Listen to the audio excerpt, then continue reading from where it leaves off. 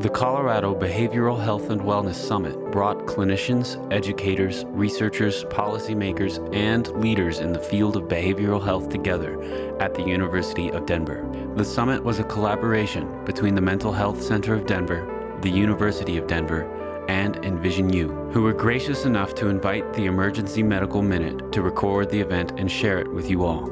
Here is Dr. Stephen Wright from the Colorado Consortium for Prescription Drug Abuse Prevention, with his presentation, Benzos, Boon or Blunder, and testimonies from John and Terry on their struggle with benzodiazepine. Okay, great. Let's start. Hi, my name is Steve, and I'm a recovering benzodiazepine overprescriber. You guys know the groove. Okay. Hi, my name is Steve, and I'm a recovering benzodiazepine overprescriber. Hi, Steve. Thank you. So it all started out very innocently. I grew up in the Midwest. Strong codependency features, genetically based, environmentally influenced, but I raised it to a high art. And that was something that has a certain amount of value, right? But I had a lot to learn. Grew up, with family medicine in my family. I wanted to do that. Free clinics. I was going to save everybody, save the world, things like that. But I had a lot to learn. I had to learn about how we as medical providers, and I'm a primary care physician, how we needed to address the issue of taking care of individuals, not just from the point of view of what I'd say is the commercial model, where an individual comes in, I want a blue shirt, I get a blue shirt if I have the money, I want the blue pill, I get the blue pill. And so really important to understand that that's the environment that we all grew up in as medical providers. We truly wanted to help individuals through this whole particular process. So I grew up in family medicine, 1982 graduate of family medicine residency in Fort Collins, started doing addiction medicine 32 years ago, started doing medical pain management about 15 years ago, and it has a lot to do with the neurophysiology. I love neurophysiology and how that plays into making a significant difference for those of us that are affected by a variety of conditions. I'm the kind of person that wakes up in the middle of the night thinking, what is the anterior insula of the brain saying to the posterior insula of the brain, the voices. I know Terry hears those voices because my voices talk to her voices. But it's really important because it's a difference that truly can make a difference in understanding the issues about benzodiazepines and opioids and other substances really quite important. So along the way, I got involved in working with pharmaceutical industry. And yes, it's true, I speak for the dark side.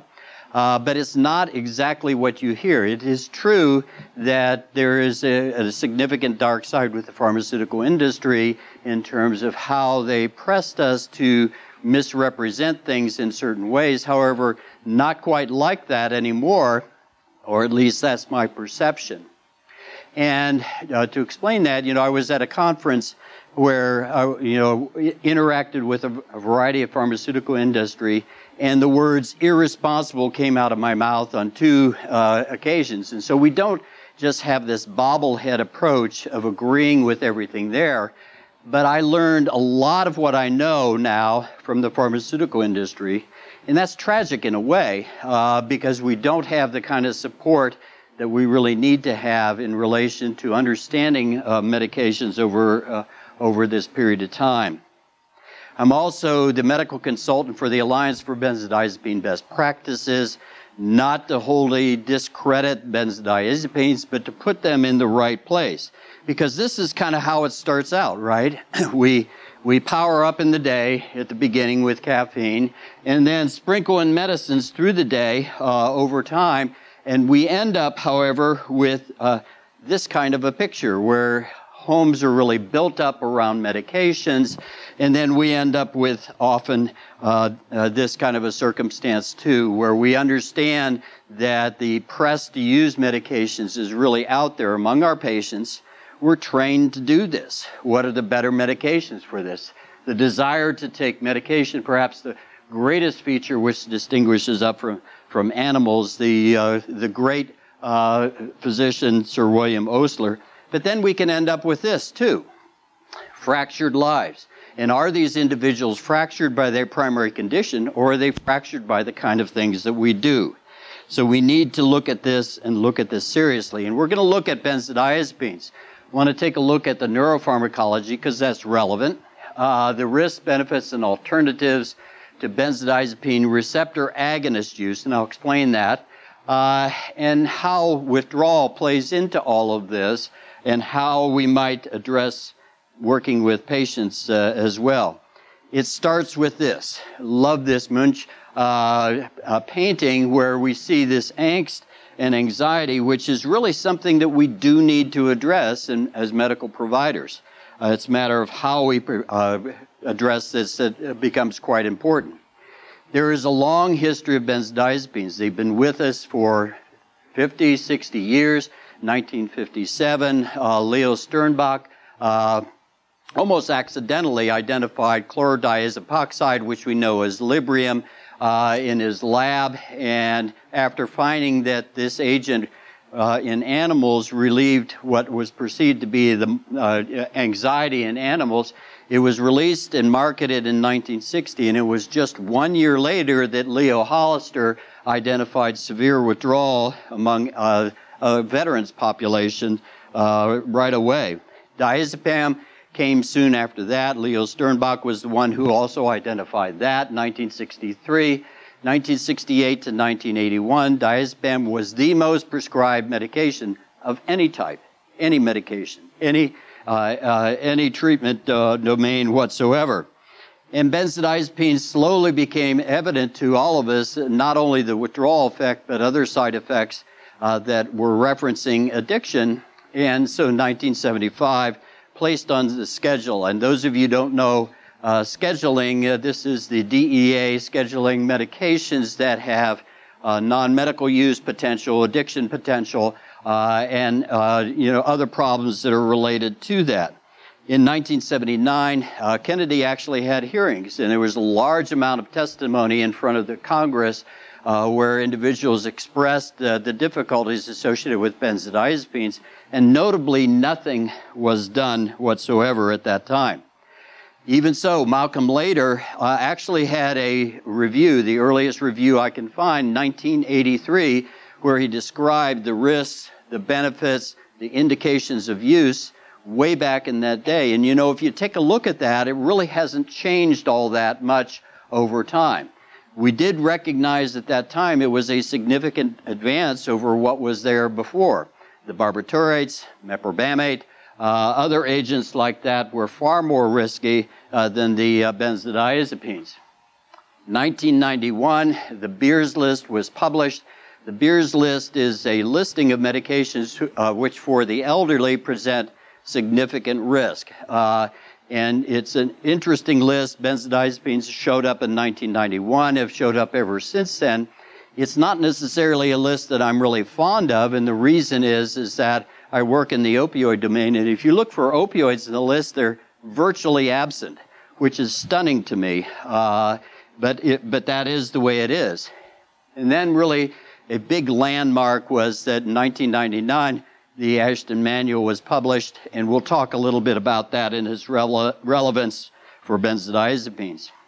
How do they work? So benzodiazepines, it's been well worked out to a certain degree. Benzodiazepines work on the GABA-A receptor at a different site on the receptor. And this is really quite relevant. GABA is the major inhibitor of the central nervous system. It decreases excitability. It's very important. It balances off the glutamate, which is the stimulating neurochemical of the central nervous system. It is what we call a positive allosteric modulator. And what that means is it sits on the receptor, changes the shape of the receptor, so the GABA is much more effective in its inhibition of neuronal activity. 6 different alpha subunits, 4 different beta subunits, 3 different gamma subunits, and you can see a descriptor here, and you can see where the GABA site is on this particular picture, where GABA itself works. Benzodiazepines land on a different site, change the shape and make GABA work more effectively in its inhibition. So since all that, about 14 benzodiazepines now on the market. We also have the Z drugs, which are named this way because they're named in the generic form or predominantly Z is the first name. Of these, Zopiclone is no longer available in the United States. These are primarily agents that are preferred to benzodiazepines in terms of their use for insomnia, but they also have a significant risk as well. Serious side effects, sedation, obviously, amnestic side effects where you see sleepwalking, sleep eating, sleep driving, sleep sex, can you imagine? All of those things which are really quite important, but we also recognize that cognitive behavioral therapy for insomnia is preferred and indeed is first line.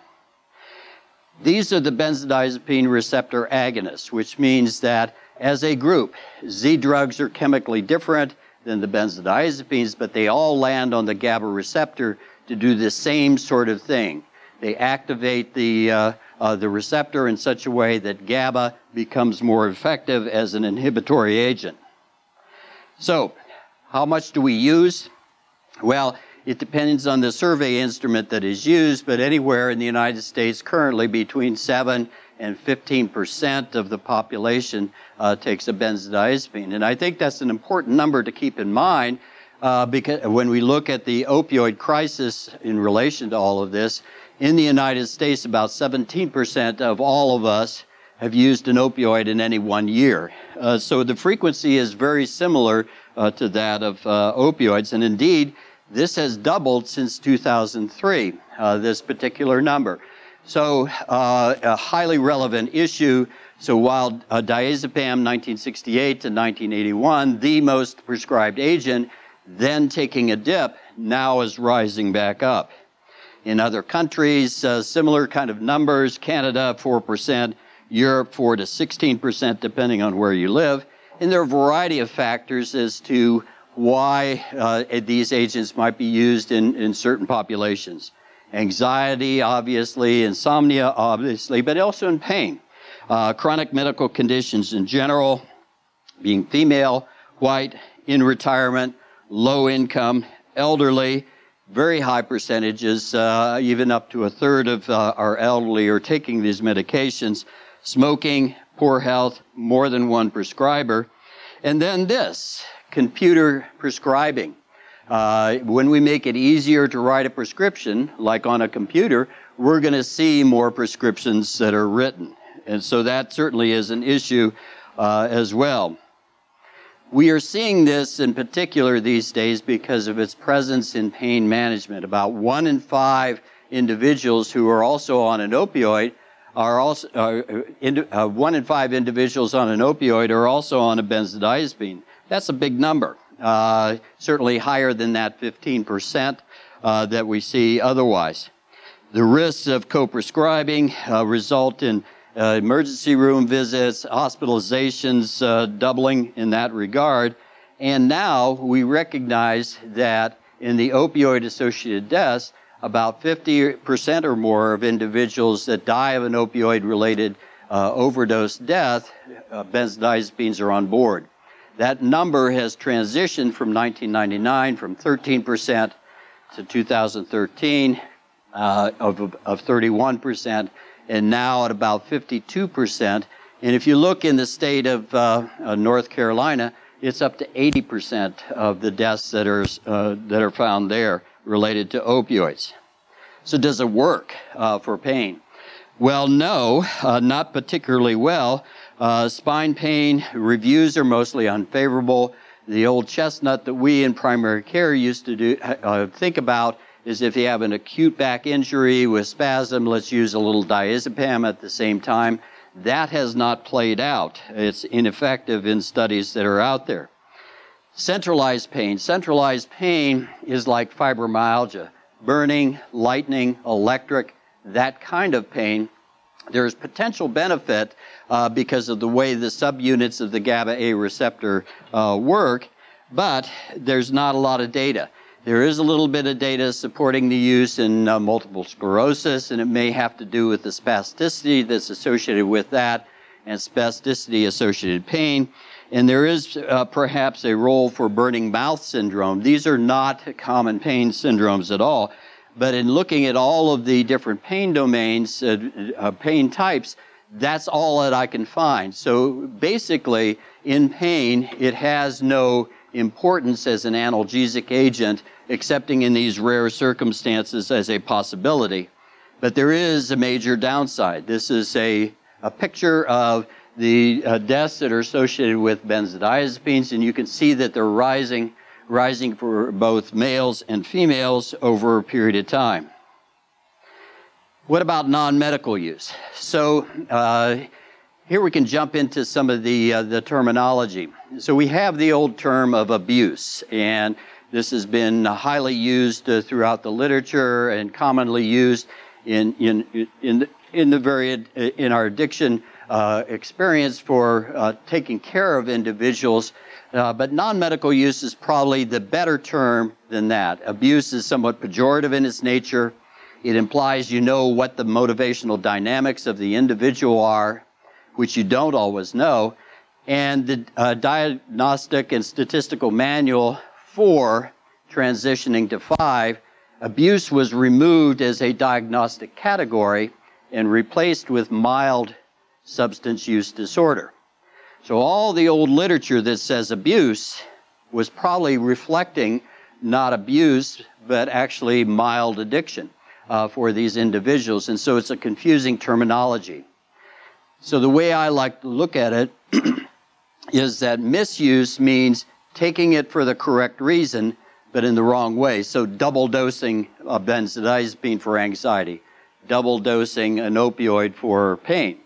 That's a misuse. Non-medical use, using it for a reason other than what it's prescribed for. So taking an opioid, for example, for the purpose of emotional relief or to get high, that kind of a thing. Similarly with benzodiazepines, using it to amplify an opioid high or something like that. So the numbers on this, non-medical use, these are the best numbers I can find out there, 0.7 to 2.3% of the population. Far more in high school and college populations, about 8% there.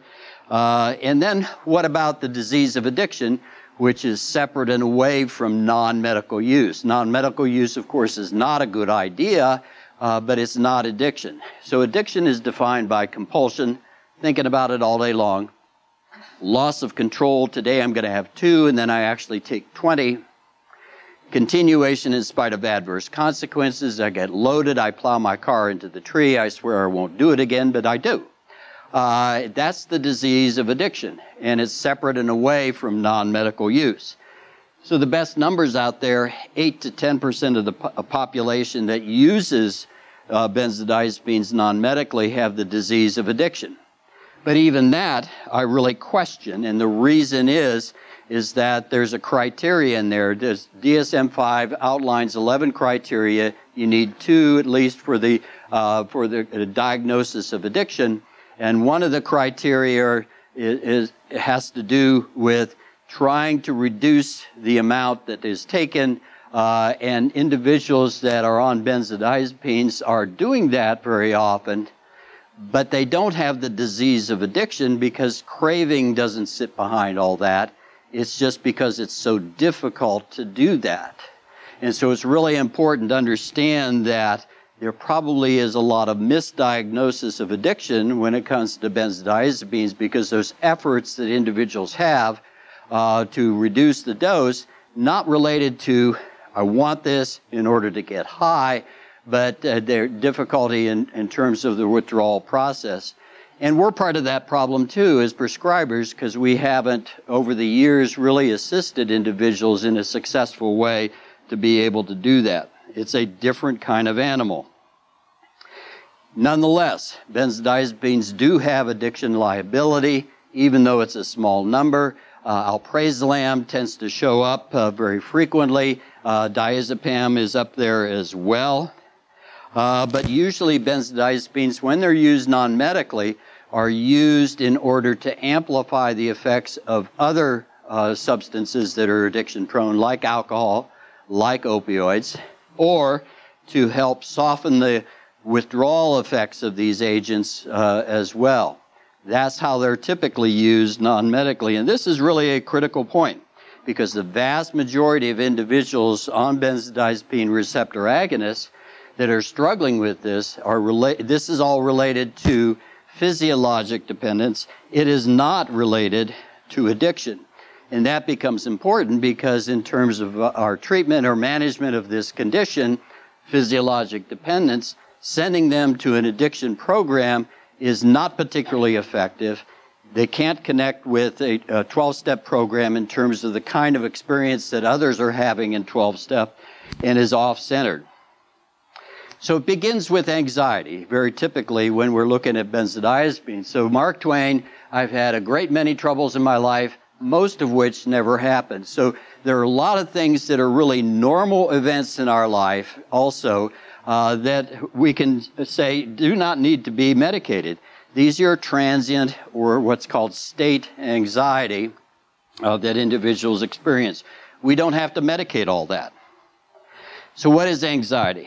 Anxiety is the feeling in relation to an anticipated threat. Fear is a feeling related to an immediate threat. What's going to happen right in front of me? The tiger is chasing me down. And then we have stressors that are events, worry are the thoughts, stress are the physical responses to that. And then we have the anxiety disorders, which are very specifically defined. These are circumstances in which anxiety exists for a 6-month or longer period of time. Not that transient thing. Is functionally impairing, and in circumstances where the actual threat is far less than the anxiety would reflect. So I'm fearful of standing up and giving a talk. None of you guys are really going to hurt me, I think.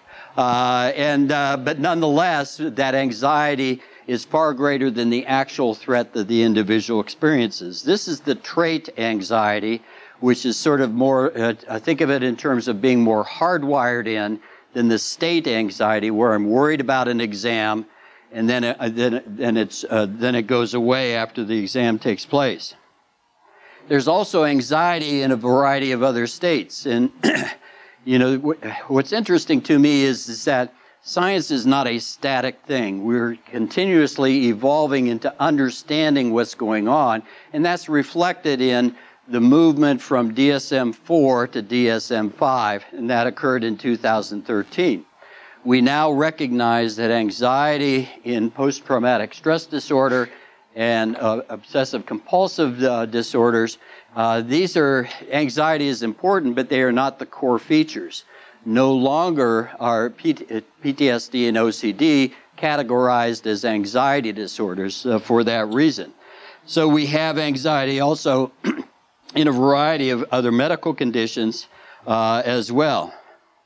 So what about that? Why not just kind of power on through and deal with things? So it was Nietzsche who said, whatever doesn't kill us makes us stronger. Joy and suffering are inseparable.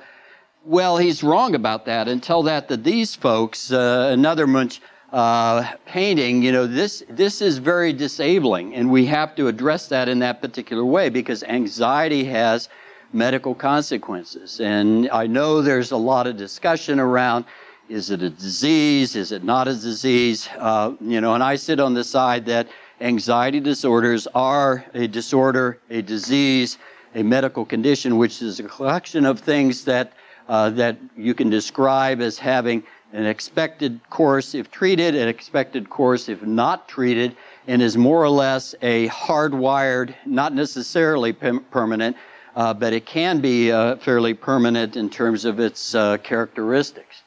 So anxiety can cause brain changes that are not unlike aging. Quality of life function goes down, sympathetic hyperarousal, cardiac events are associated, sexual dysfunction, suicidality, particularly with PTSD, dyscognition, financial burden.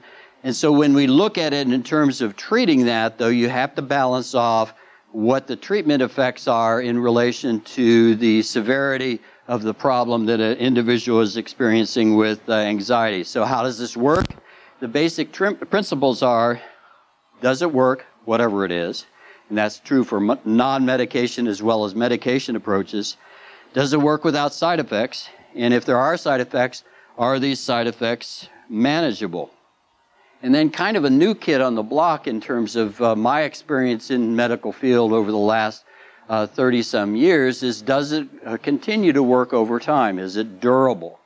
And are there side effects that may appear over time? And this is particularly important because I grew up in the world where if a side effect is going to happen, you're going to kind of see it in the first 2 to 3 months. If it occurs later on, it's probably something else. Well, we're understanding that a lot differently now. So in terms of the principles as well, we need to balance our decision making. And the balancing act, it has to do with what are the risks, the benefits, and the alternatives for a particular agent. And this applies to all medications that we look at. So what are the risks? There are many of them with benzodiazepine receptor agonists. Sedation, dizziness, vertigo, fatigue. A lot of this goes away after you start taking it initially. Discognition, the inability to think through things, memory, decision-making. There's also confusion, anterograde amnesia, which is blackout. We're familiar with that in relation to alcohol. It also occurs with benzodiazepines. Decreased attention, psychomotor impairment, where we have incoordination, stumbling, falls and fractures are all connected to that, slurred speech. And then there's this odd category of disinhibition, where my inhibition towards things that I normally would not do, I actually do. It's sort of the upside down effect, the unexpected effect of benzodiazepines. We think of them as calming agents, but in a certain subset of individuals taking that, they become excited, impulsive. It may prompt violence, hostility, and even homicides is what we're finding. Other adverse mood effects include emotional blunting. Keep in mind that whatever takes the bad stuff away is also going to blunt the good stuff. And so individuals very commonly will experience a flattening of emotions over time. It can actually prompt mania, depression, suicidality. And this is particularly important in this state where we have pretty much the highest suicide rate of any state in the nation. One can develop tolerance and physical dependence, intoxication, and addiction. And back to the terminology. So physiologic dependence, I think, is the better term rather than dependence. And one of the reasons is that the old use of dependence, and actually it's still being used by the World Health Organization and the diagnostic categories that are established in the ICD-10, dependence is actually equivalent to addiction, but it's a confusing term. Dependence means reliance upon. I'm dependent on oxygen. If you take that away, I don't do very well. I might be dependent on a beta blocker for my blood pressure. If you take that away, I don't do well either. That's not addiction. So I think whenever we use the term dependence, we should attach physiologic, which has both physical and psychological characteristics associated with that.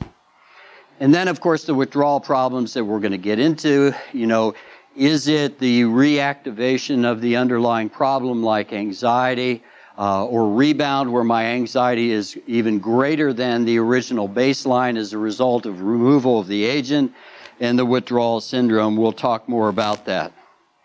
And then respiratory depression. And this is where we get into the concerns about co-prescribing, particularly with opioids. By themselves, benzodiazepines are very hard to kill yourself with. You can, certainly, but it's much more difficult. However, when co-prescribed with opioids, that's where we went into trouble with overdose and overdose death. And for those of us in the clinical universe, what I find is particularly useful is let's find out. Let's find out what the problem is. And we can do oxygenation studies such as nocturnal oximetry, which can tell me if somebody's at risk. And a lot of us in the clinical universe aren't really doing that. It's an easy strategy to actually do that. And once identifying that an individual is at risk, so for example, if you're more than 10% of the time under 90% saturation on an overnight screening test, you have a problem, and we need to change the prescribing because the individual is at risk. We also have to do a formal sleep study because it's important to identify what the nature of that problem is. Is it obstructive sleep apnea? Is it central sleep apnea? And what do we do about that? And we do know that chronic benzodiazepine use is associated with increased mortality. All important. But what about over time? Because we see a lot of individuals that are on for months, years. Can you develop problems? The answer is certainly yes. Depression tends to occur over a period of time.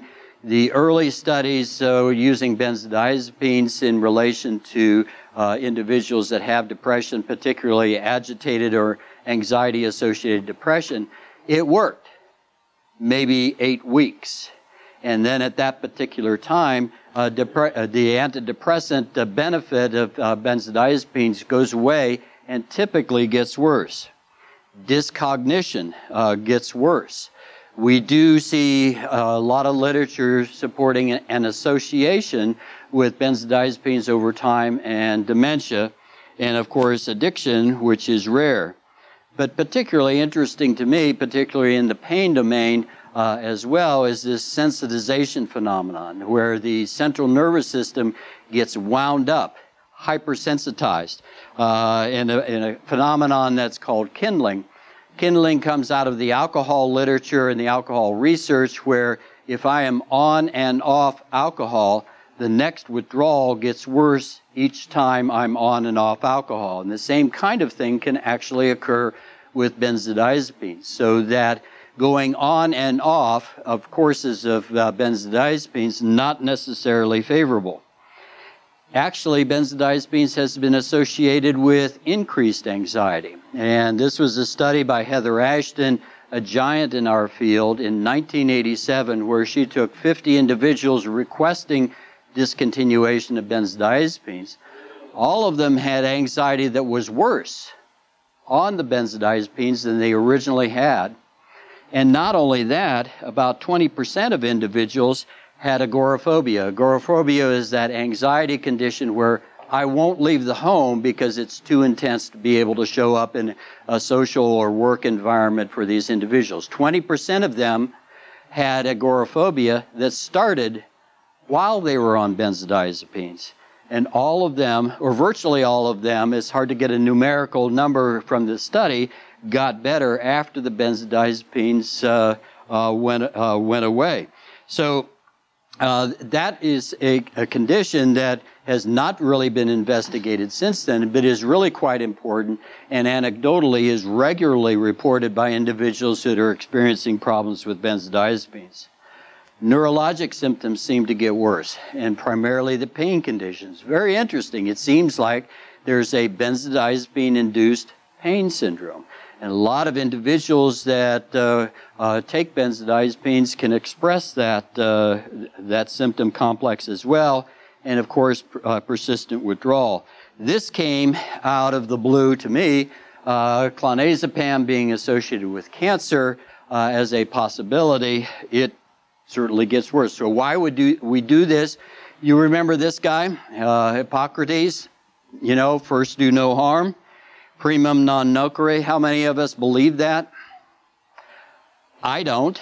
I do economic harm for every patient that I see. I give them medications with side effects, and I refill those medications if those side effects are manageable. What we actually do is do less harm, and I think it's really important to look at that. We're looking at, what's the benefit and risk ratio, not an absolute zero harm, zero gain kind of equation. So what about the benefits? So first line, there actually is our first line uses for benzodiazepines. Individuals have a seizure that doesn't stop in the emergency room, nothing better than a benzodiazepine. Procedure amnestic, I had a colonoscopy. I really didn't want to know all the details of that, Benzodiazepines can help me have that amnesia in relation to procedures. Valuable. Alcohol withdrawal, number one. It remains that way. We've looked at a variety of alternatives, and nothing stands up to a benzodiazepine. And then we use it also for a variety of movement disorders, muscle relaxation, anxiety states and traits, insomnia and seizures in general. Clobazam and clonazepam probably have a very narrow role for for uses in individuals with seizure disorders not well controlled by other agents. So, in anxiety, we do see data that very much supports short-term use. However, the benefit often declines after the initial benefit. Long-term efficacy has not been demonstrated over time, although there are claims by experts, so to speak, that say that indeed you can do that. And I'll never say never in medicine, but I think that number numerically is probably very small. And benzodiazepine withdrawal can actually improve anxiety. So picture yourself in a clinical setting, somebody's speaking to you about having anxiety that is now worse. Do you go up on a benzodiazepine, which a lot of us think about in that context, or do you think of it in terms of possibility that the benzodiazepine is contributing to the anxiety, perhaps a benzodiazepine-induced hyperanxiogenesis? And we're just kind of stumbling into this and starting to think about this because of what we know about opioids. Opioid-induced hyperalgesia, increased pain from the opioids when the opioids indeed were intended to reduce pain in the first place. There are lots of alternatives for anxiety, and they all address different neurochemical pathways, probably have values in a certain way. What interests me is the plant-based medicines, and I know you're thinking cannabis, right? So what we know about that at this time is the studies are mixed in that regard. And we do know that the cannabinoids have an indirect effect on GABA. And what I've come to understand and be concerned about is anything that has an effect on GABA could have downstream effects that are really quite negative over time. Maybe not a good idea. I don't want to stand here 20 years from now. Well, I probably won't be around that long. But I don't want to stand here 20 years from now and say, oh, sorry about that. You know, the cannabinoids were just as bad as the benzos in that regard. So there needs to be a developing sense as to what's going on. Think in terms of, how we did those studies for cannabis and anxiety. Individuals that are users show up and they mark a score. I feel anxious, I feel depressed, I don't feel anxious, I don't feel depressed. Well, it turns out the majority of those individuals were using it on a daily basis, and so they could be filling out those scoring screeners while they're loaded.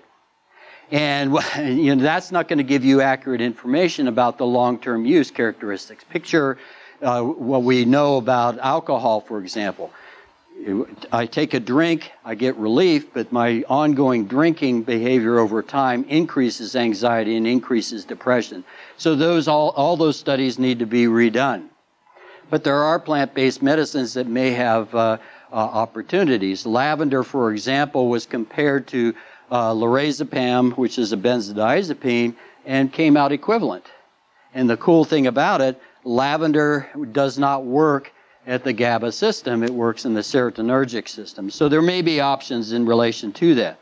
And then there are non-pharmacologic approaches as well. Self-directed approaches after training, exercise, movement meditation, mindfulness, relaxation, all of those are valuable.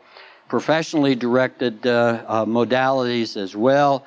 Cognitive behavioral therapy, acceptance and commitment therapy, acupuncture, massage, all have value. So we land on a situation when we're looking at these alternatives, easier to write prescriptions, but much more difficult to come to an understanding with people. Kafka wrote this in the early 1900s, and that's so true.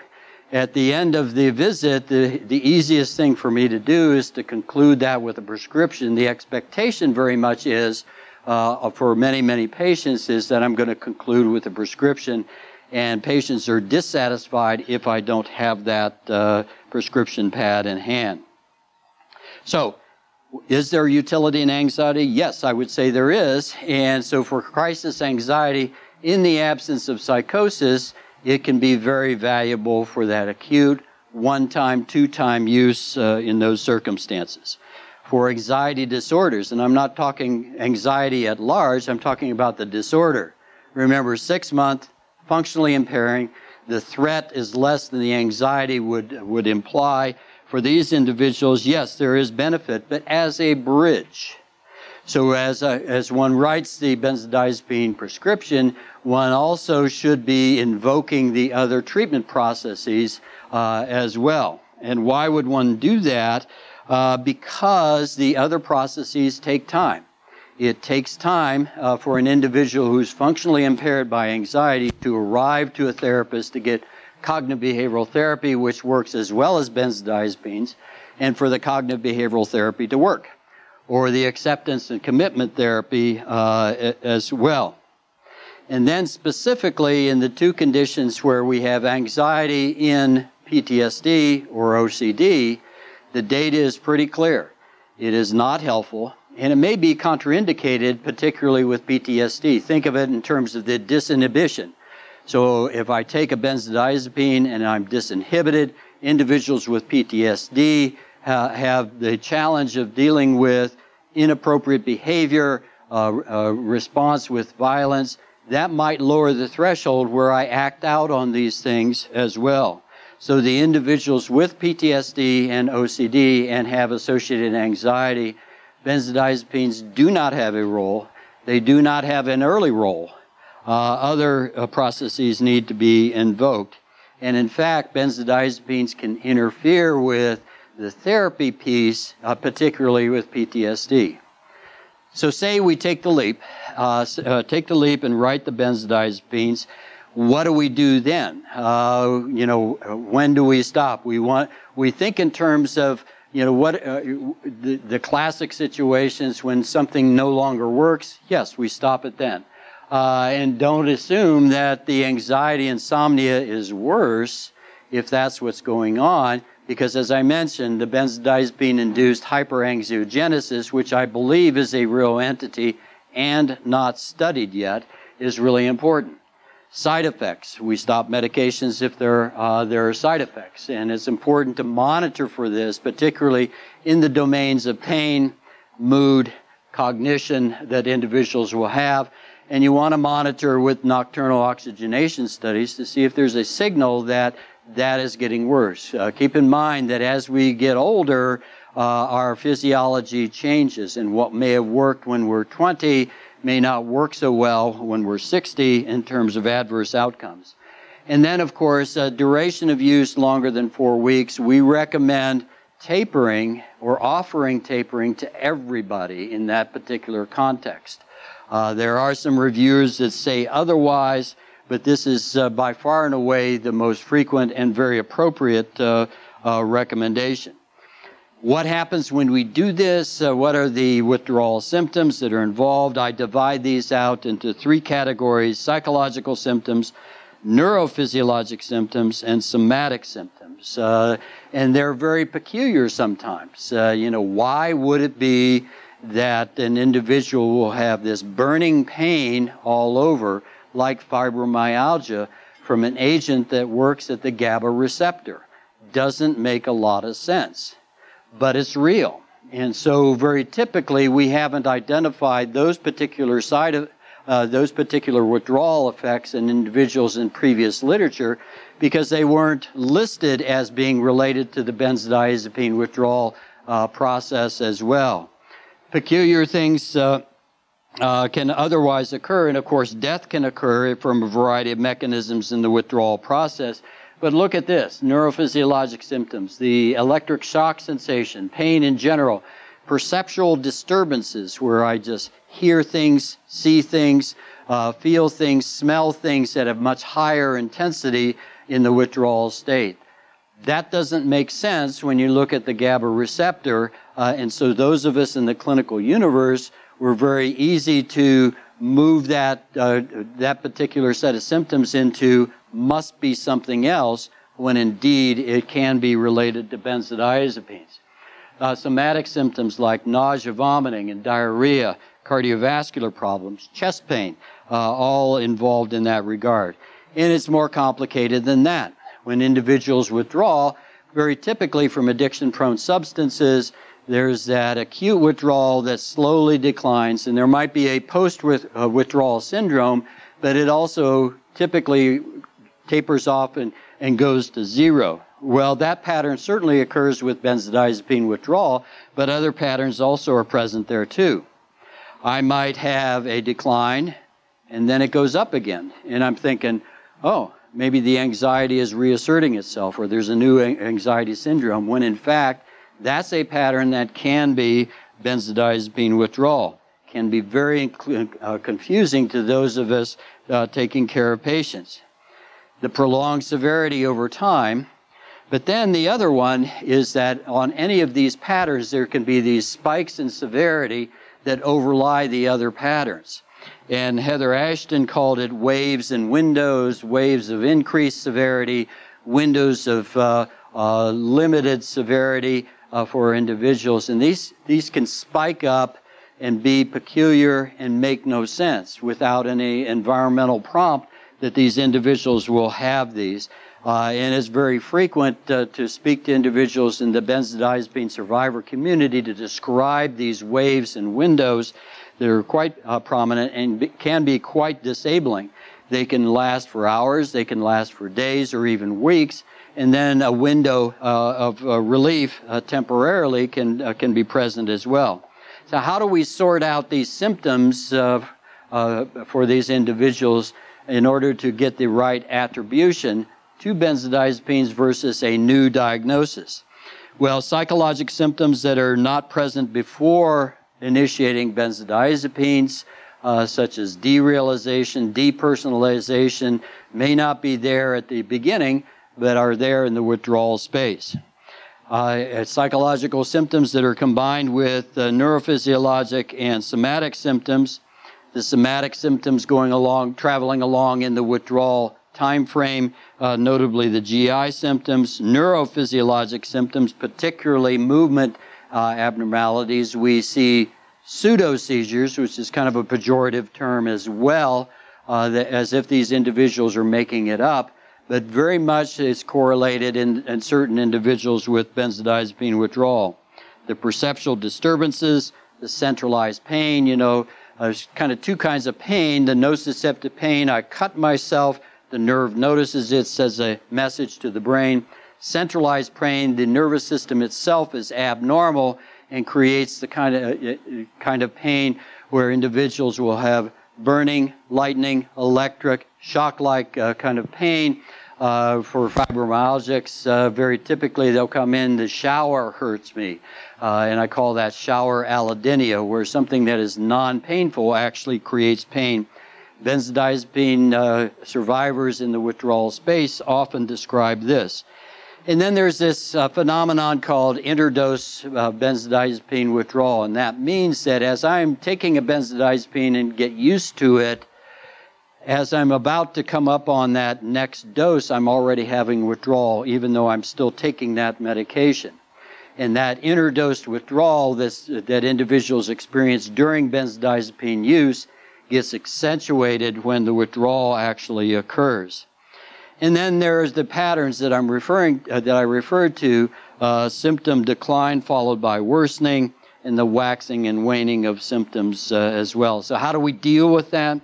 It's important to initiate the conversation. You're on a benzodiazepine for 4 months, 2 years, whatever it is. May not be a good idea. So we want to initiate that conversation. Plan and support those individuals. Brief intervention, remember SBIRT, screening, brief intervention, referral to treatment, tends to refer to things in the addiction domain, but it's a model that we can use here. And brief intervention with advice, a letter, self-help book can initiate that process and interest in individuals to come off of benzodiazepines. The goal actually is benzodiazepine discontinuation, but even if I'm not successful at that, working with a patient, perhaps it certainly is better to be at the lowest dose necessary, if at all. And of course, we need to manage the underlying condition. So if an individual has an anxiety disorder, that needs to be managed in parallel with all of this.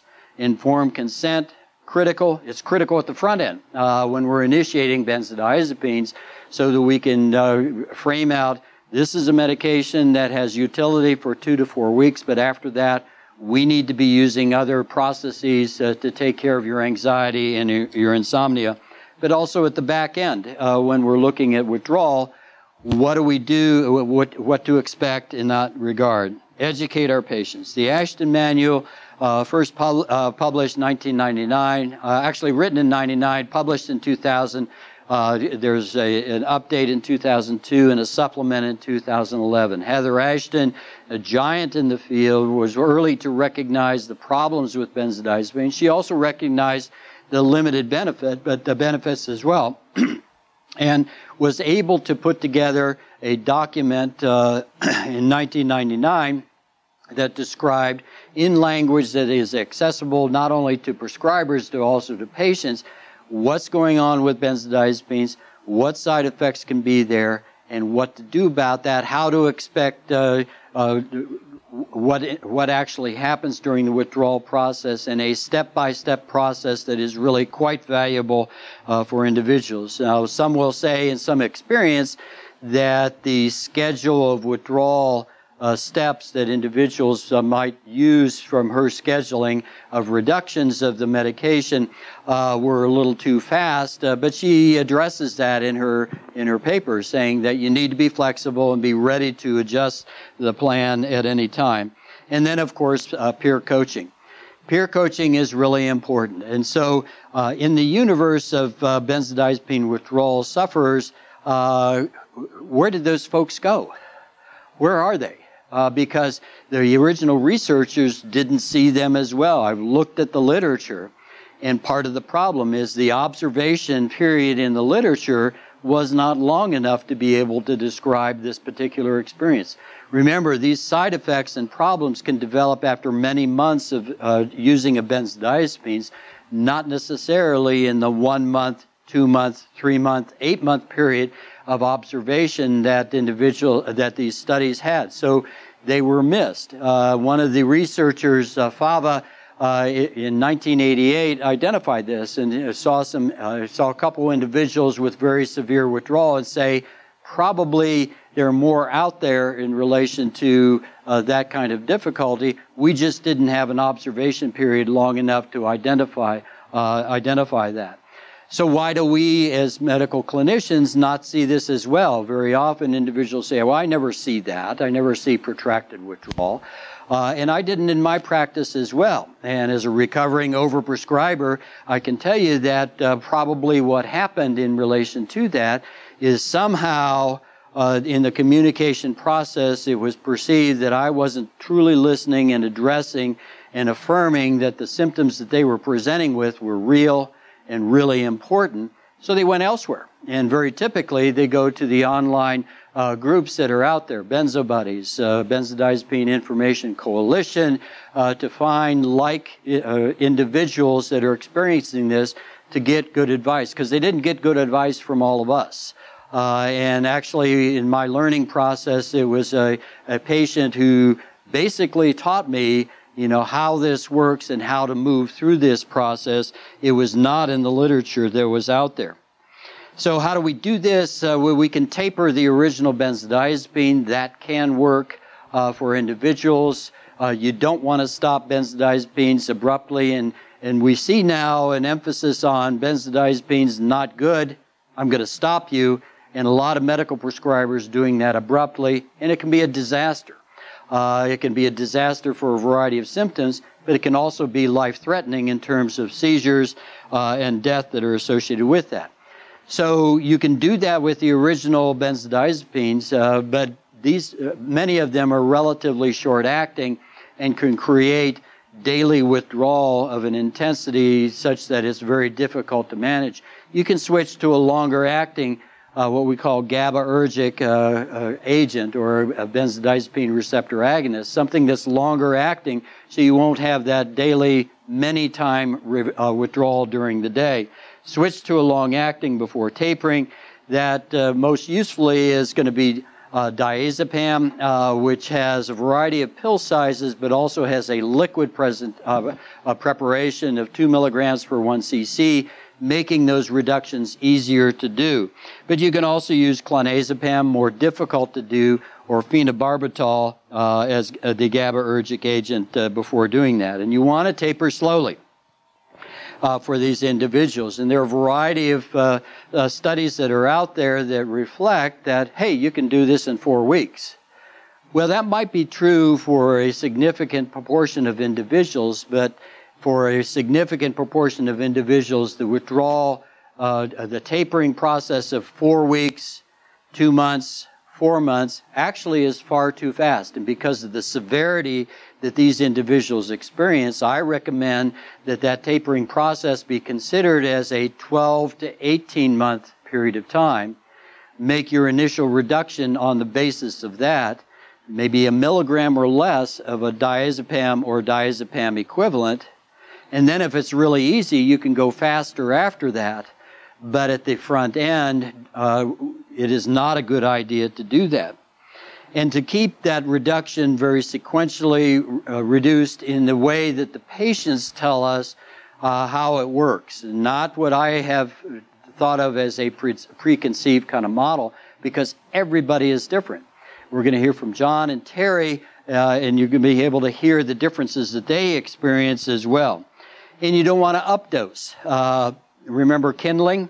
When you go up and then back down on something, you can hypersensitize the nervous system and make the subsequent reductions much more difficult.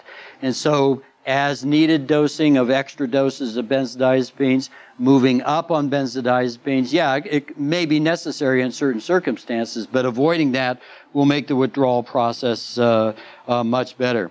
And adjust the dosing according to what the patient's response are, not what I think that they ought to be are. It's a shared decision-making process between the two of you, but it primarily sits with the patient to say, that worked, that didn't work, let's modify that particular process. You can follow, there are about 6 scales out there in terms of symptom severity. I don't see a lot of utility about this because maybe my symptom severity is mild with regards to anxiety, but severe with regards to pain. It really has to do with the more severe element, and to get a global number on severity might minimize the importance of a pain syndrome that individuals have in the withdrawal process. We can add therapies, and we do know that cognitive behavioral therapy in the withdrawal process is beneficial. There are adjunctive medications to consider. Carbamazepine has probably the best data, may not be the best agent. There are a variety of other agents that can be considered. Buspirone, imipramine, topiramate, trazodone, valproate may all have utility, but frankly, we don't know because the studies aren't there, and these are old studies in relation to this. And we need the clinical skills. We need to be patient. We need to collaborate with our team. Motivational interviewing, which at its most important point is, what are your goals in life? What's the current behavior?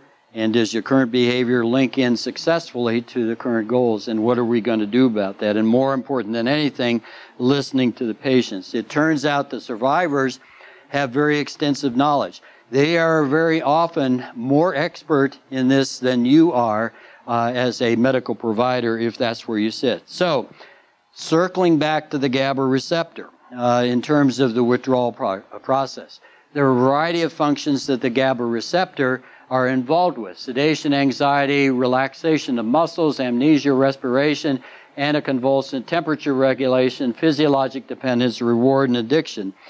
But where do those other symptoms come from? It's a real puzzle, and this becomes important in order to validate the concerns of the benzodiazepine withdrawal survivors as well. So the neurophysiology, again, the GABA system, which is the inhibitory system, important. the GABA, the glutamate system usually responds when benzodiazepines are being used by increasing to try to balance off. That's the excitatory system that is responding to, it's the opponent process, as we call it in neurophysiology, that's trying to balance back and bring back to the same level of where you were, the level of equilibrium. And then there is a hypothesis out there by Stephen LaCourte, I think it's brilliant, that has to do with why is this ongoing withdrawal process or symptom process in the withdrawal or discontinuation state, why it goes on forever. And there's a hypothesis that has to do with oxidative stress, the calcium channel. I won't geek out on that right now, but there are other receptors as well. The adenosine A2 receptors seem to be involved. The neuroendocrine system, those of you involved in behavioral health, aware of the polyvagal theory and how that plays in. I think these individuals that have been exposed to benzodiazepines and maybe had no other kinds of trauma in the past, they look like trauma patients to us that are involved here and need to be addressed in that particular way. But here's the new kid on the block. The peripheral benzodiazepine receptors that are out there.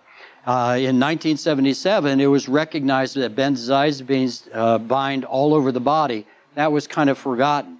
In 1992, the peripheral benzodiazepine receptor was identified. We, in the addiction domain and in mental health, didn't recognize this as important because it got a different name. It was called the translocator protein, and so the connection wasn't there. But we do think that this probably contributes also to the oxidative stress as well, these peripheral benzodiazepine receptors. So the translocator protein, or the tryptophan-rich sensitive protein, found in 1977, isolated in 1992. It's distinctly different from the central receptor, the GABA-A receptor that individuals have. And get this, it's found on the mitochondria, the organelles, the part of the cell that have to do with energy production and also the processing of a variety of chemicals. And it's found on some central nervous system cells as well. And look at this. It's all over the place. So no wonder we see the symptoms that are expressed by benzodiazepines survivors who are experiencing withdrawal. This is possibly an explanatory mechanism. And why is this important? It might explain side effects. It might explain some of the withdrawal reactions. It might provide future therapies. But even without having this information today it validates the benzodiazepine survivor experiences, because what we see out there is a lot of clinicians saying this weirdness that you're having, these strong symptomatic response or symptomatic presentations, are psychosomatic. And we see this all the time. Psychosomatic is sort of a code word for you're crazy. And we now know that, maybe there's some that are crazy, not John or Terry, of course, but really not. This is not what's going on. But when we don't know something, we tend to shuttle it over to some psychiatric category that is very inappropriate in this particular context. So, to put this together then, in terms of those of us that are medical providers, listen to your patients. Use the Ashton Manual. It helps both us and the patients limit the initiation of benzodiazepine receptor agonists. Do not use for an OCD or PTSD. Limit the duration of use, and think of it as a bridge, 2 to 4 weeks. For those who are struggling while on benzodiazepines, don't assume that anxiety needs to be necessarily responded to by increasing benzodiazepines. Do not assume that addiction is what's going on. This is rare and will lead you down the wrong treatment pathway if that's where you're going. Recommend tapering to everybody that is using benzodiazepines with the goal of discontinuing. If that tapering is say, I don't want to do that, Well, monitor and manage the risk. And so we monitor by what's the ongoing mood over a period of time, what's the ongoing cognition over a period of time, what is the nocturnal oxygenation or oxygenation status over time as well. If it's accepted, plan first, share decision-making, use the Ashton Manual as a guide, consider substituting with a long-acting benzodiazepine receptor agonist like diazepam, and then taper very slowly with a 12 to 18-month projected process. It may take shorter. It may take longer. There are individuals out there that have been in the tapering process for years. And that needs to be recognized that everybody is actually quite different in that regard, and we need to respond accordingly. Adjust the dose and the reduction amount as well as the intervals. So we might reduce something, but stick with that for 4 months. Because what you really want to have is a pause in the intensity of the withdrawal symptoms before making the next reduction. The continuous withdrawal intensity is very difficult to handle. Add cognitive behavioral therapy, consider adjunctive medications, avoid the updosing or use of as-needed medications, and as you're getting closer to complete discontinuation, you've got to slow that down, just like we do for steroids or buprenorphine for those of you that are involved with all of that. And if the symptoms persist, support, encourage. And we don't have any data on that, but I think that you want to get the foundational health of these individuals optimized as best as possible. Functional medicine providers can be very valuable in that regard. We do not have any data on nutrition, but working with a nutritionist, I think, has value to specifically look at what works for this particular individual. The problem is there's no global one diet that works for everybody. Individuals may say this one works and the other person says it doesn't for me, so it needs to be truly individualized. And did I mention listen to your patient? They very often are going to have the next best idea, not you. You know, how many times I'm at the exam room door and I think, I know the answer to this, and I walk in. If I take a moment to listen to the patients, very often they tell me the answer, even if it's indirectly. They tell me the next best answer. It's not, what I'm thinking about. And the problem is in our universe is that we have physicians that have the M-deity syndrome, right? They think, they know it all in that regard. And all of us that are involved in that universe need to give a pause that our expertise is not global, that the individual has expertise in their experience and actually may have more expertise on benzodiazepines than we do, and we need to honor that particular process. It's a back and forth process, and listening is really quite key. There are 6 gravestones around the world that have the words, "I told him I was sick." And for me, that's messaging to listen to our patients. We have this tension in the medical environment between evidence-based medicine and personalized medicine. Evidence-based medicine is developed on studies of groups of individuals that are fairly homogeneous. They're fairly similar. I'm going to exclude everybody with cancer because they might die in my study or something like that. Well, the person sitting in front of you is not a generic patient, is not necessarily described by that particular study, and we need to personalize it. And in fact, evidence-based medicine was never meant to exclude personalized medicine. So it's evidence-based, personalized medicine.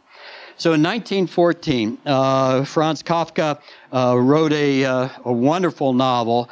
He comes out of the existentialist tradition, The Trial. And in the trial, individual woke up one morning without having done anything wrong and was arrested. Joseph K. was arrested. And over more than a year period of time, he never is able to figure out why he was arrested and being accused for something. And it's like that for individuals with benzodiazepines. What's going on here? How can I be here? What are the explanatory mechanisms? Was it my fault? And there's a lot of that my fault kind of thing occurs there. Or was it the providers doing this, that, and the other? And we all share in that particular challenge. And the response may be for a survivor, and in this case the trial, one must lie low no matter how much it went against the grain and try to understand. If somebody looked upon himself to alter the dispositions of things around him, he ran the risk of losing his footing and falling to destruction. This is a very tenuous situation. While the organization, read medical system, would simply right itself by some compensatory mechanism, since everything is interlocked, and remain unchanged. So we need to actually change in that regard. This is not patients' fault. We need to be fully recognizing that what they are bringing forward to us has validity, not discredit it as well. And this is the challenge. I cannot find my way in this darkness. And so I want to stop speaking now and introduce John, who's going to tell us a bit about his story, and Terry will follow as well, because that's really the expression of these particular stories much more important than anything that I have to say in terms of recognizing the reality of this. So we put together a conference in 2017 in Bend, Oregon. And we had all the academic stuff, which those of us that geek out on this kind of stuff, we love it. But all of us geeks in the academic universe, we had our eyes open. We had a panel of individuals, Terry was among those, who spoke to their individual experiences, and all of us universally said, I did not know. And it was the expression of these individual stories that drove home the reality of it, the severity of it, for maybe not the vast majority of individuals that are experiencing challenges with benzodiazepines, but it's at such a severe level and frequent enough, thousands, tens of thousands, as we can see in the online universe, that it's really important to hear those stories and address them for where they are. John? Thank you. Could you cut the projector? Well, thanks for having me today. This is my first time actually publicly telling my story, so bear with me, and I'm going to try to condense 6 years of experience and really torment into 15 minutes. So, and for those of us that aren't doctors in the room, which I think is most of us, I think it's important to reiterate, benzodiazepines are Ativan, Xanax, Klonopin, Librium, and what's one of the other common ones I'm missing? Maybe that's all. So, yeah, because I just mentioned that because I think every adult American can recognize Xanax. They know somebody who's on Xanax, or they know, a joke about somebody being, prescribed Xanax or what have you. So, it's in the social consciousness. So about myself, I'm currently still on a benzodiazepine. I'm on 8 milligrams of Valium, and I've been tapering for 3 years now. And who am I and how did I get to this point? My day job is I'm the open space manager for the town of Eagle, up in Eagle, Colorado. I have a degree in environmental science from UCLA. And my background has always been in natural resources management, outdoor recreation, and basically city and county local government and environmental consulting. I was put on Xanax my freshman year in college. My girlfriend at the time dumped me. I started failing chemistry, felt kind of overwhelmed with the change of college life, went to student health, and walked out with a prescription for Xanax. Started taking it, and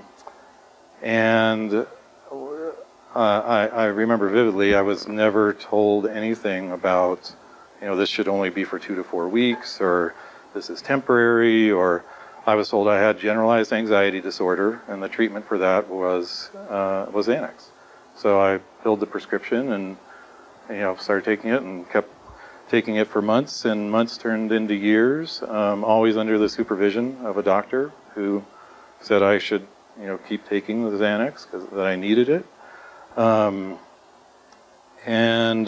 After probably, it was about 4 or 5 years of being on Xanax, I had my first episode of depression. Not serious enough that I was suicidal, but hopeless, down, pessimistic about my future, lethargic, and that's when I really became kind of enmeshed in psychiatry, I guess you could say, because that's when I was prescribed an antidepressant for that depression.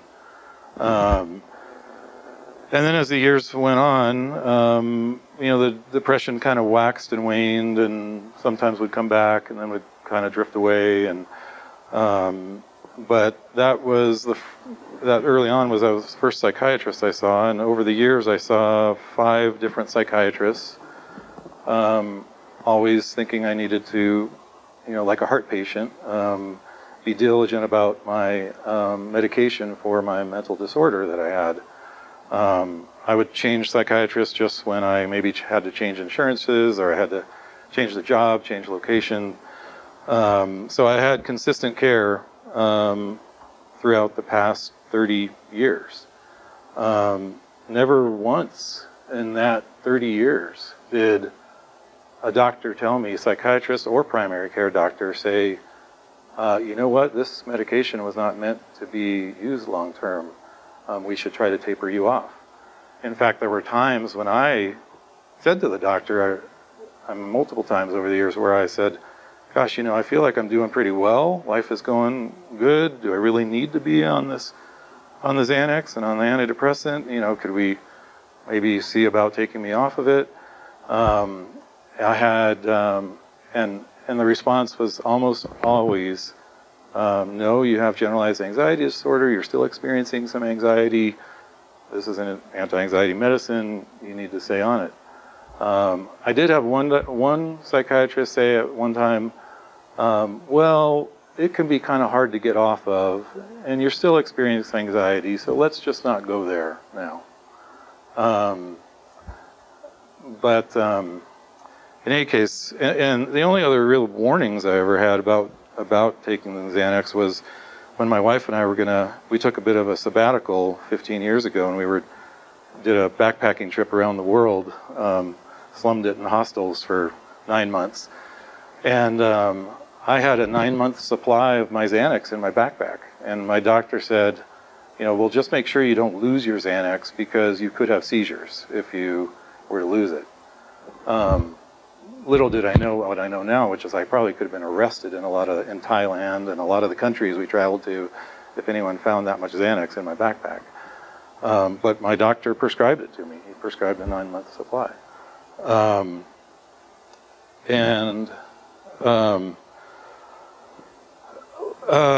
was always 100% compliant. I don't have any history of addiction of any kind. No alcohol, no marijuana, no substance abuse whatsoever. Just the typical college routine of, going to parties and drinking more than you should. Little did I know, I was never told that, oh, by the way, if you drink too much with your Xanax, you could not wake up in the morning. That was never told to me. You could just stop breathing. That was never told to me. If that had been told to me, I wouldn't have drank, because I wasn't a drinker, really. I just like to go to parties.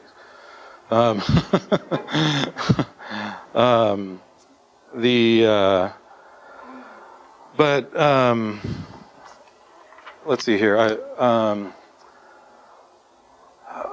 Then in 2012, life was actually, it was another period. Life was going really good. My wife and I had been trying for several years to get pregnant. She became pregnant. We were ecstatic over it. Work life was going well, and I was on 3 milligrams of Xanax at that point. I think I was started at probably 1 milligram. I don't remember the specifics, but I do remember, occasionally over the years, a psychiatrist would be like, well, let's increase your dose to 1.5, or let's increase it to 2, so I now know that 3 milligrams of Xanax is a lot of Xanax, but it didn't occur to me because it just creeped with what doctors recommended for me. But then in 2015 or 2013, something changed, and I or well, it was actually in that 2012 time range. I remember telling my doctor that, again, I was revisiting. I was like, things are going well. Do I really need to be on the Xanax? And his response was, well, we can go ahead and reduce it some. We'll reduce it from 3 milligrams to 2 milligrams. So I went ahead and reduced it. I didn't notice any immediate reaction from that. But then in around 2013, I would just wake up in the mornings feeling like I was run over by a truck, like I was exhausted in the morning. I get 8 hours of sleep and just feel absolutely like I had slept 2 hours that night. And I was like, this is strange. I don't know why this is occurring. It was before my son was born, so it wasn't new parent syndrome yet. But, and then and then symptoms just started to kind of tack on. Then I would start having these heart palpitations out of nowhere, just driving the car, and I'd feel my heart kind of fluttering, and I could feel like my pulse like reverberating like in my carotid artery sort of. And so I went to the cardiologist, and I said, they did a whole cardiac workup, and they said, well, you're absolutely fine. You're having some benign PACs and PVCs, but nothing to worry about, which is probably what you're feeling. But then the other things started happening. Like my hands would feel sort of arthritic. I'd feel like I had pain and joint pain in my fingers. And then I started having some muscle pain. And then about 2014 is when things got a lot worse, because cognitively something was wrong cognitively with me. It was like my mind was made of molasses. I couldn't process emails. Like I'd see a list of emails and I couldn't follow the chain of like, okay, what do I need to do to respond to this? And I'd be assembling my son's lunch, and I'd be like, okay, the peanut butter is over here and the jelly's here, and everything was taking me 2 or 3 times as long as it normally would. And it got bad enough to the point one time my wife thought I had a seizure. She saw me standing in the kitchen, and I was kind of motionless, just staring. And I remember thinking I couldn't decide what to do next. Like, what was I doing here? What am I doing? And it scared her so badly she took me to the ER. And of course I hadn't had a stroke. They did an MRI, and so the doctor visits just started piling up. I went to my primary care physician, and he said, well, ran blood tests, and he said everything looks fine. I got so frustrated with my primary care physician, I went to another primary care physician. Same routine, I just felt like if I accurately reported my symptoms, if I was the good patient and I said, these are my symptoms, and described them accurately, discreetly, that surely a medical professional was going to figure out what's going on with me. And the list of symptoms was growing, and it went from 2 or 3 at the beginning, all the way up to 45 different things, from my skin burning, and sounds were loud, and I'd startle easily, and smells were just intense, and light sensitivity, and word finding. I would stutter sometimes. I couldn't find my words, and then emotional issues started. Like I'd get into a discussion with my wife that would normally maybe just be a disagreement where we agree to disagree, and I'd go into a state of rage. I mean, I would yell at her like I've never yelled at her in our 20 years of marriage. And she would look at me and she'd say, John, I don't even know who you are right now. I don't know this person. And I would have this looping thought in my head that, I'm right, and I've got to prove to her that I'm right, and I'm going to argue until she's convinced that I'm right. And so it was putting tremendous strain on our marriage. And I kept getting referrals. I had some doctors that believed I was experiencing these symptoms and that I truly had something severely wrong with me, and so I was getting referrals to neurologists. I saw a neurologist here on the Front Range. I went to rheumatologists for seeking answers to the pain issues. Had all sorts of MRIs and blood tests and extensive testing done. Everything was coming back normal. The one thing that a neurologist sent me for was neuropsychological testing, which is cognitive functioning testing. And I came back in the 98th percentile in my verbal skills. But things like my executive functioning, my processing speed, those were all in like the 15th percentile and the 20th percentile. And I remember talking to one doctor and saying, he said, well, you seem fine. And I said, well, I can talk to you just fine, but I can't put my son's lunch together in the morning. And I even told him, I said, I bet if I was in the 20th percentile in verbal skills and you saw that, you would believe me. And his response was, well, John, we all forget things. We all get, especially when you're getting up close to 50, we all get forgetful. But my wife and I were we were convinced I was dying of something. I had to be dying of something had to be caught, or else because I was just getting worse and worse. And at one point, I had one ER doctor say to me, he said, it might be something to do with your benzodiazepine. And I said, oh, okay, well, what should I do about that? And he said, well, you should reduce it. You should try to reduce it. And I spoke to my psychiatrist at that time, and I said, that planted a seed. And I said, you know what? Nobody's coming. And my psychiatrist was adamant that it was not anything to do with my meds. I said, is it anything to do with my meds? Point blank. He said, no, definitely not. He was the one encouraging me to see neurologists and to see other specialists. So I finally told him, you know what? I just want to eliminate variables. Taper me off of my meds. Just taper me off. I don't want to, maybe it is something. I know you're saying it's not has to do with meds, but taper me off. So he started cutting me from the 2 milligrams of Xanax I was on to 1.5, 1.5 to 1.25, then to 1.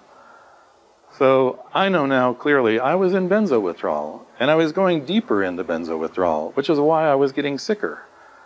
But no doctor was making that connection. So by the fall of 2017, my wife and I got an appointment with the Mayo Clinic. We flew to Minnesota, got in with their neurology department, got an extensive 5-day workup, all sorts of scans and everything. The neurologist there said that they repeated my neuropsych testing, and they said, yeah, we're getting the same results. You've definitely got something wrong going on. And they said, we think you have autoimmune encephalitis.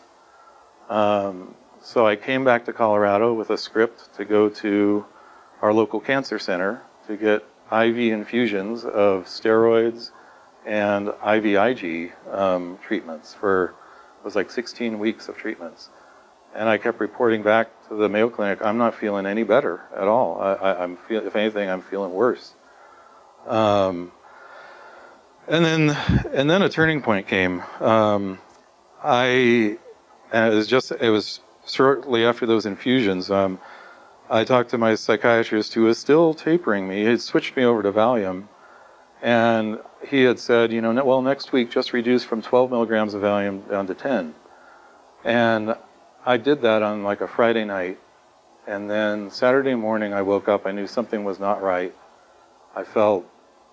Things felt strange. I didn't know what was different. My wife said to me, it was a Saturday. She said, I need you to run to Costco, and I need you to do this and a couple other things. And I screamed at her at the top of my lungs, I can't do this. I can't do this. And in a rage, I screamed at her.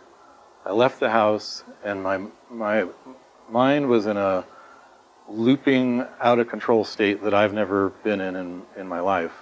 Got in my car, was driving erratically, and I just had this urge that I had to escape. Somehow I had to just escape.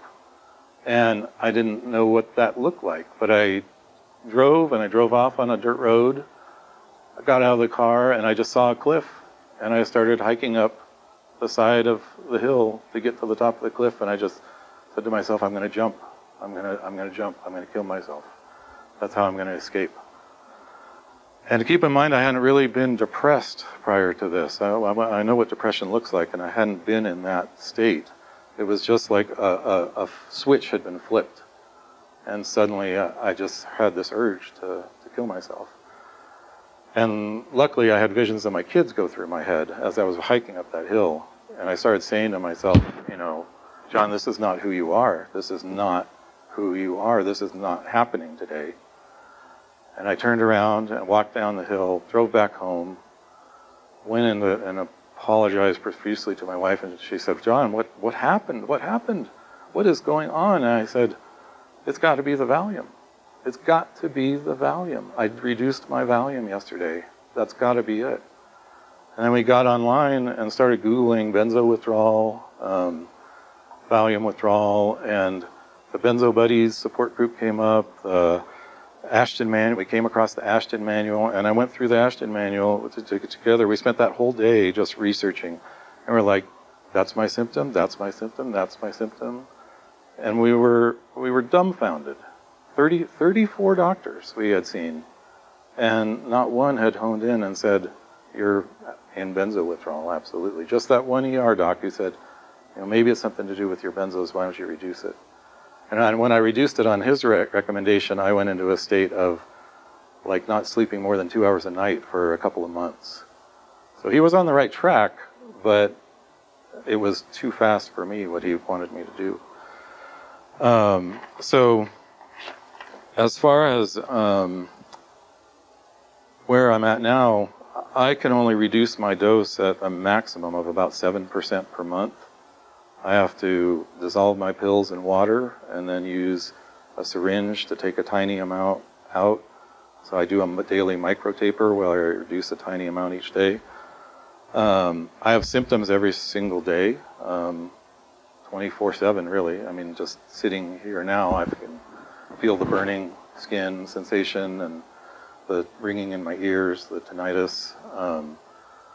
I go through my day feeling like, best way I can describe it is like I've had 3 beers to drink with 4 cups of coffee.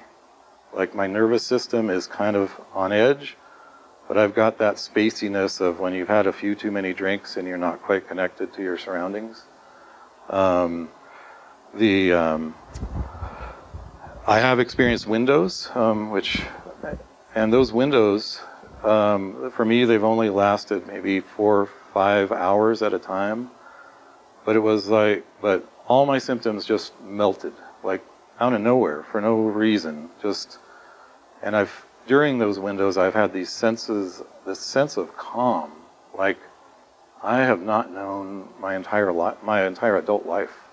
I mean, I don't even know how to describe it. It's like the colors in the sky look brighter, the scenery looks more beautiful, if my nervous system was like a tuning fork that's always slightly quivering, it's like somebody gently just put their hand around it and made it calm. And from other survivors that I've talked to, I've said, are windows what it feels like when you're off of benzos? And they've said, absolutely, that's what's waiting for you. Ironically, when I was on 3 milligrams of Xanax, I wouldn't have been able to speak in front of a group this large. I would have been too anxious. I would have done what my doctor always told me to do when I did have to do town council meetings or something and take an extra 0.5 milligram of Xanax. But panic attacks were common for me when I was on 3 milligrams of Xanax.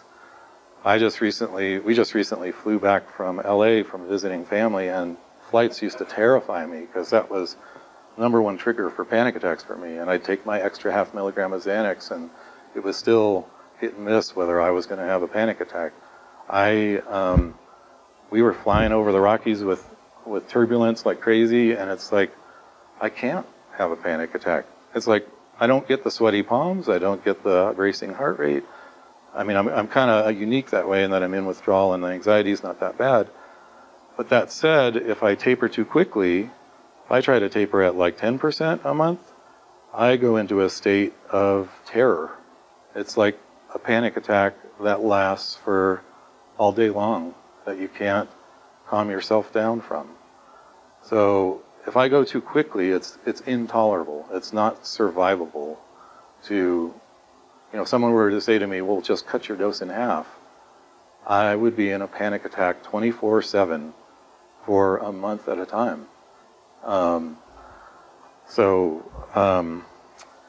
In any case, I think I'm kind of out of time, but I'm happy to answer questions later or talk later if people want to. I think I do want to just mention that. I mean, how has this affected my life? I've gone from full-time employment to part-time. I'm going into sort of the red zone of tapering, the toughest part of the tapering, even after all I've been through. I might have to quit my job. I don't know that I'm going to be able to continue to work. Things that I used to love, like skiing, I used to do mountain guiding, backcountry trips. I can't physically do those anymore. My wife does most of the childcare. I can't take care of my kids really a lot of the time. And friends do not understand this whatsoever. It's the loneliest experience I've ever been through. And I've been in depression. I know what depression is like, to have someone feel like nobody gets it and nobody understands and nobody. But when you're depressed, you can go to a mental health provider and you can say, I feel depressed, and they know what you're talking about, and they have a treatment, they have a solution, But when you go into that same mental health provider and say, my medication has damaged me, and what should I do? And they'd have nothing to offer you, then you have no alternative than to turn to the internet to get support. So I've lost friends during this because of the tension that it's caused, and nobody should have to go through this. That's the bottom line. I'll hand it over to you.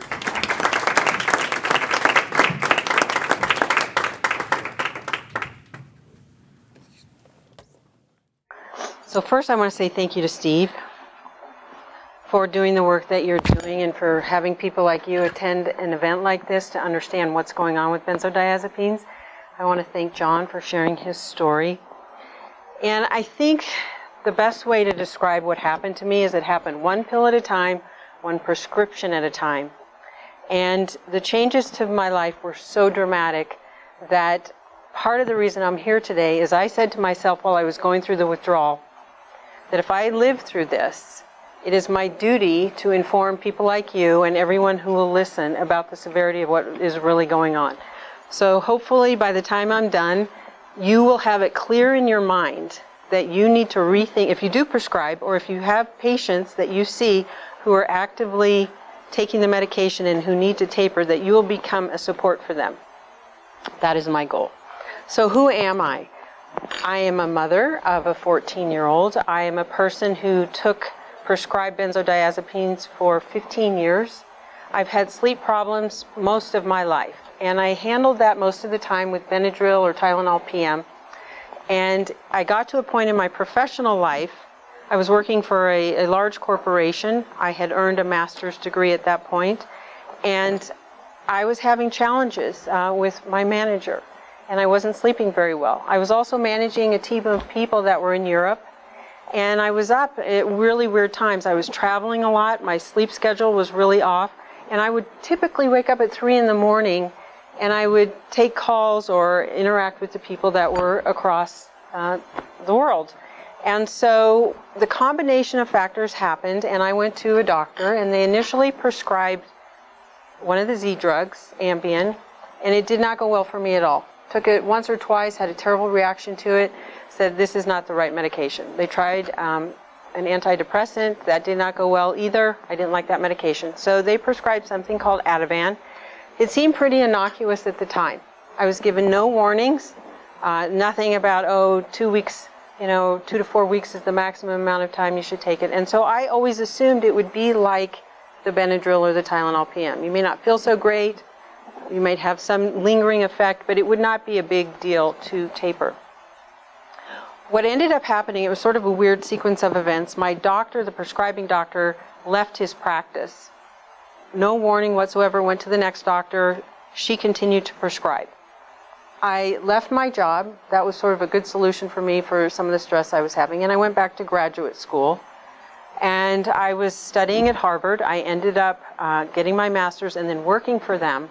And I continued to take the medication. But while I was working at Harvard, I said, enough of this medicine. I want to get off of it. And I did it by myself. I didn't really talk to anyone about it. And within probably about 4 or 5 days, I started to notice some symptoms that were pretty terrifying for me. I wasn't sleeping. I felt a lot of anxiety. Went back on the medication. It was a very small dose at that time. The maximum I ever took was the equivalent of 10 milligrams of Valium. This went on for a number of years, and there was one other event that happened where I wasn't taking the medicine every day, but a lot of the days per week I was taking it. So the event that happened was I had been hearing about, there was a transition from Ativan to Klonopin, that there were problems with Klonopin and that I should get off of the Klonopin. And so I was pushing really hard for the doctor to transition the medication. And there was some resistance, a lot of resistance in the beginning, and then ultimately I was transitioned. But she made a dosing error. So instead of giving me the equivalent of 10 milligrams of from Klonopin to Valium, it was 10 to 1. So essentially what happened is I was put into a forced withdrawal, and I started having tremors, sleeplessness, severe anxiety. And I was a PhD student at this point, and I did very poorly on an exam. And I couldn't explain it. It was a difficult class. It was like an econometric modeling class. It was very difficult no matter what. But because of what was happening with the medication, I got a pretty bad grade on the exam. So I went to a new doctor because I was still having these serious tremors. Like I could visibly see this happening. And I called this other doctor and said, something has gone wrong. And she said, well, essentially the other doctor took your brain over a cliff. And you need to get on this new higher dosage of medication immediately. So again, I stabilized. But what was happening through this process is I was learning that withdrawal and tapering is not a happy place to be. So I resisted for as long as possible. I ended up having my child while I was still taking the medication. They considered me a high-risk pregnancy. Even though I was at a low dose, it was too dangerous to stop taking the medication while I was pregnant. I had my daughter, broke my back, tore 3 discs during labor and delivery. I don't know if any of it was related to taking the benzodiazepines. I will never know for sure. I just had a really strong reaction to the epidural. I broke my own back. And there were some challenges with that. Anyway, they co-prescribed opioids and benzos for 10 years. So 10 of the 15 years I was co-prescribed. Fast forward, a lot of things were happening in the news. A lot of celebrities were dying. People who were being co-prescribed were especially at risk. And they would show these medications. And invariably, the medications that I was taking were showing up on the list. So I would go to my doctors. I'd say, what's going on? Should I be off this medication? And they said, no, you're not at risk. You're taking it as prescribed. But I could see gradually that there was a cognitive challenge or difference in how I was performing in a PhD program. I was still getting very good grades, but my memory was definitely being impacted. So I kept moving forward. It got to the point there was actually an event. I was traveling. I was in Washington State. I had to get up very early for a flight, and I fell. I just slipped and I fell. And then I got to the airport, and there were 3 gate changes, and I had my carry-on bag. So I already have a bad back. I'm on these medications. It's super early in the morning. I'm changing gates. Finally, by the time I get to Denver, I can barely walk. And I'm thinking, okay, this is enough already. I don't even know what's wrong with me anymore. I don't know what the severity of my back injury is. I don't know what's happening with my sleep. I know nothing. And then Prince was in the news having died from these medications again. And I said, okay, I am done. I don't care what the doctor says. I'm not going to continue to be the passive patient. And, so many years had gone by. I'm not performing well in my program. I am done with this. So I set out a plan. I talked to my benzo prescribing doctor. I talked to my pain management opioid prescribing doctor. The benzo prescribing doctor knew nothing. I never tapered anyone. I don't know the first thing about it. The pain doctor said to me, okay, here's the plan. We're going to taper you off in 2 weeks. You're going to go down basically, milligram at a time, and then in this short period of time, you will be done. I knew that that couldn't possibly be right because I was taking the equivalent of 10 milligrams of Valium at that time. So I reached out to my allergist and I reached out to the pharmacist. And I said, I am intending to do this. Please help me, figure out a way so I don't end up dying from the seizure or, some other very serious situation. My mother came to town and she was going to be my support. And I just created an environment where I could go through this process on my own. I tapered off the opioids within a week. I was just done. And it was not pretty, I will say that. In terms of the benzos, I thought it was reasonable to have a 10-week plan. So 1 milligram per week. So unlike the micro tapering, I'm going to power through it, I'm going to get it done. And I think this is the best way. Well, part of my strategy was change my diet, exercise as much as possible, meditate, totally healthy living. And when my heart is pounding, I think my resting pulse was averaging sometimes around 110.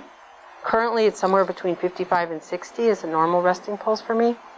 But if I went to the mountains and if I ran really hard or I worked out really hard, maybe that would somehow bring my body back to equilibrium. There were waves and windows, there were moments, but in the beginning, I slept probably an hour. There were moments that were so unimaginably unbearable that I was certain I was not going to survive. And some of you may work with people like this who've actually experienced cutting. I've never been a cutter, I'm not drawn to that behavior, but I could understand at the worst moments what it might be like to want to relieve the internal pain that you might be having. And I remember sometimes I would isolate myself. I didn't want my daughter and my mother to see the severity of what was happening. I didn't want to frighten anybody.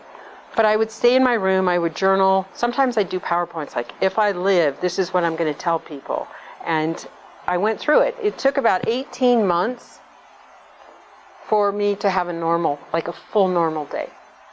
I reached out after about 60, 90 days to Narcotics Anonymous. I never thought I was an addict, but I didn't know who to go to. So you can go to the pharmacist or the allergist so many times, and they will support you. But who do you talk to in the middle of the night when you're having your worst moments? And I found that the people in Narcotics Anonymous who had been benzo survivors were actually some of my greatest resources because they had lived it, they had gone through it, they had survived it, and they knew what to do. I found out about Benzo Buddies. I found Dr. Wright. I think I was maybe 60 days into my taper.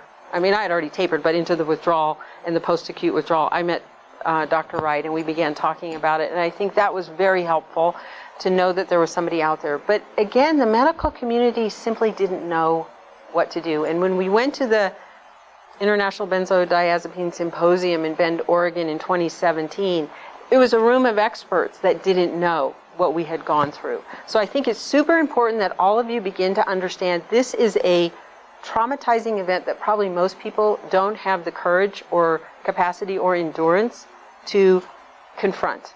It is much easier to get that prescription and take that pill and stabilize.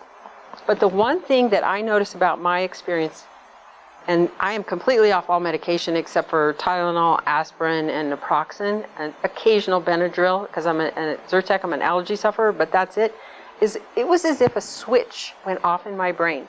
And the switch went off when I started taking the benzodiazepines. I couldn't have told you that as it was occurring, but after I got off of them, the switch went back on. And the way I started to notice it was through laughter, through memory, through life experience. And it was as if there were memories that had been suppressed that came flooding back into my mind. And I thought, where have they been hiding? How did they go dormant? But that's exactly what happened for me, and that was my experience. I'm trying to think if there's anything else that would be helpful. I cannot emphasize enough, in terms of me and my personal experience, how important wellness and healthy living were for me to change my life. So I drank a lot of water. I think caffeine of any kind is horrible if you're trying to taper or detox. Sugar actually can be very bad as well. All sorts of healthy foods.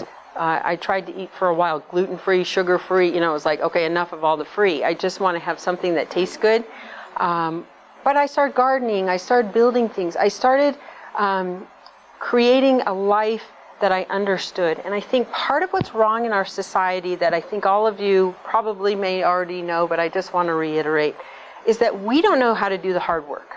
So if I had gone to the doctor in the very first place and said, okay, I'm having stress at work, I have this really weird sleep schedule, it's not working for me, and they said, okay, your prescription is I want you to go exercise, meditate, spend time with friends and family that love you, and journal, who knows what my life might have been like. But nobody had that conversation because I don't think people think that way. And so it's like, here, take this pill. And it did work. It did help with the sleep, but it created so many unintended consequences that only today do I feel like I have enough control over my life and my lifestyle and my choices that I can go to the doctor. And Steve and I go back and forth on this topic a lot because I have chronic pain. When am I willing to take a pill? Almost never. And why is that? Because I have inside of my body, somehow there's PTSD. My body has like muscle memory kind of around medication. And just the slightest amount of medication, I feel like I have some post-acute withdrawal again. I think there's alternatives. I think there's a better way to live. I feel like I found it, and I went the very long and meandering road to get there. But that's all I have to share, and hopefully that will help you in your decision.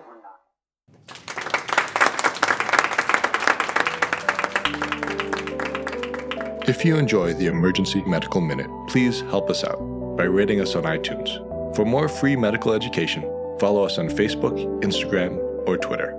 Make a donation and subscribe to our newsletter at emergencymedicalminute.com.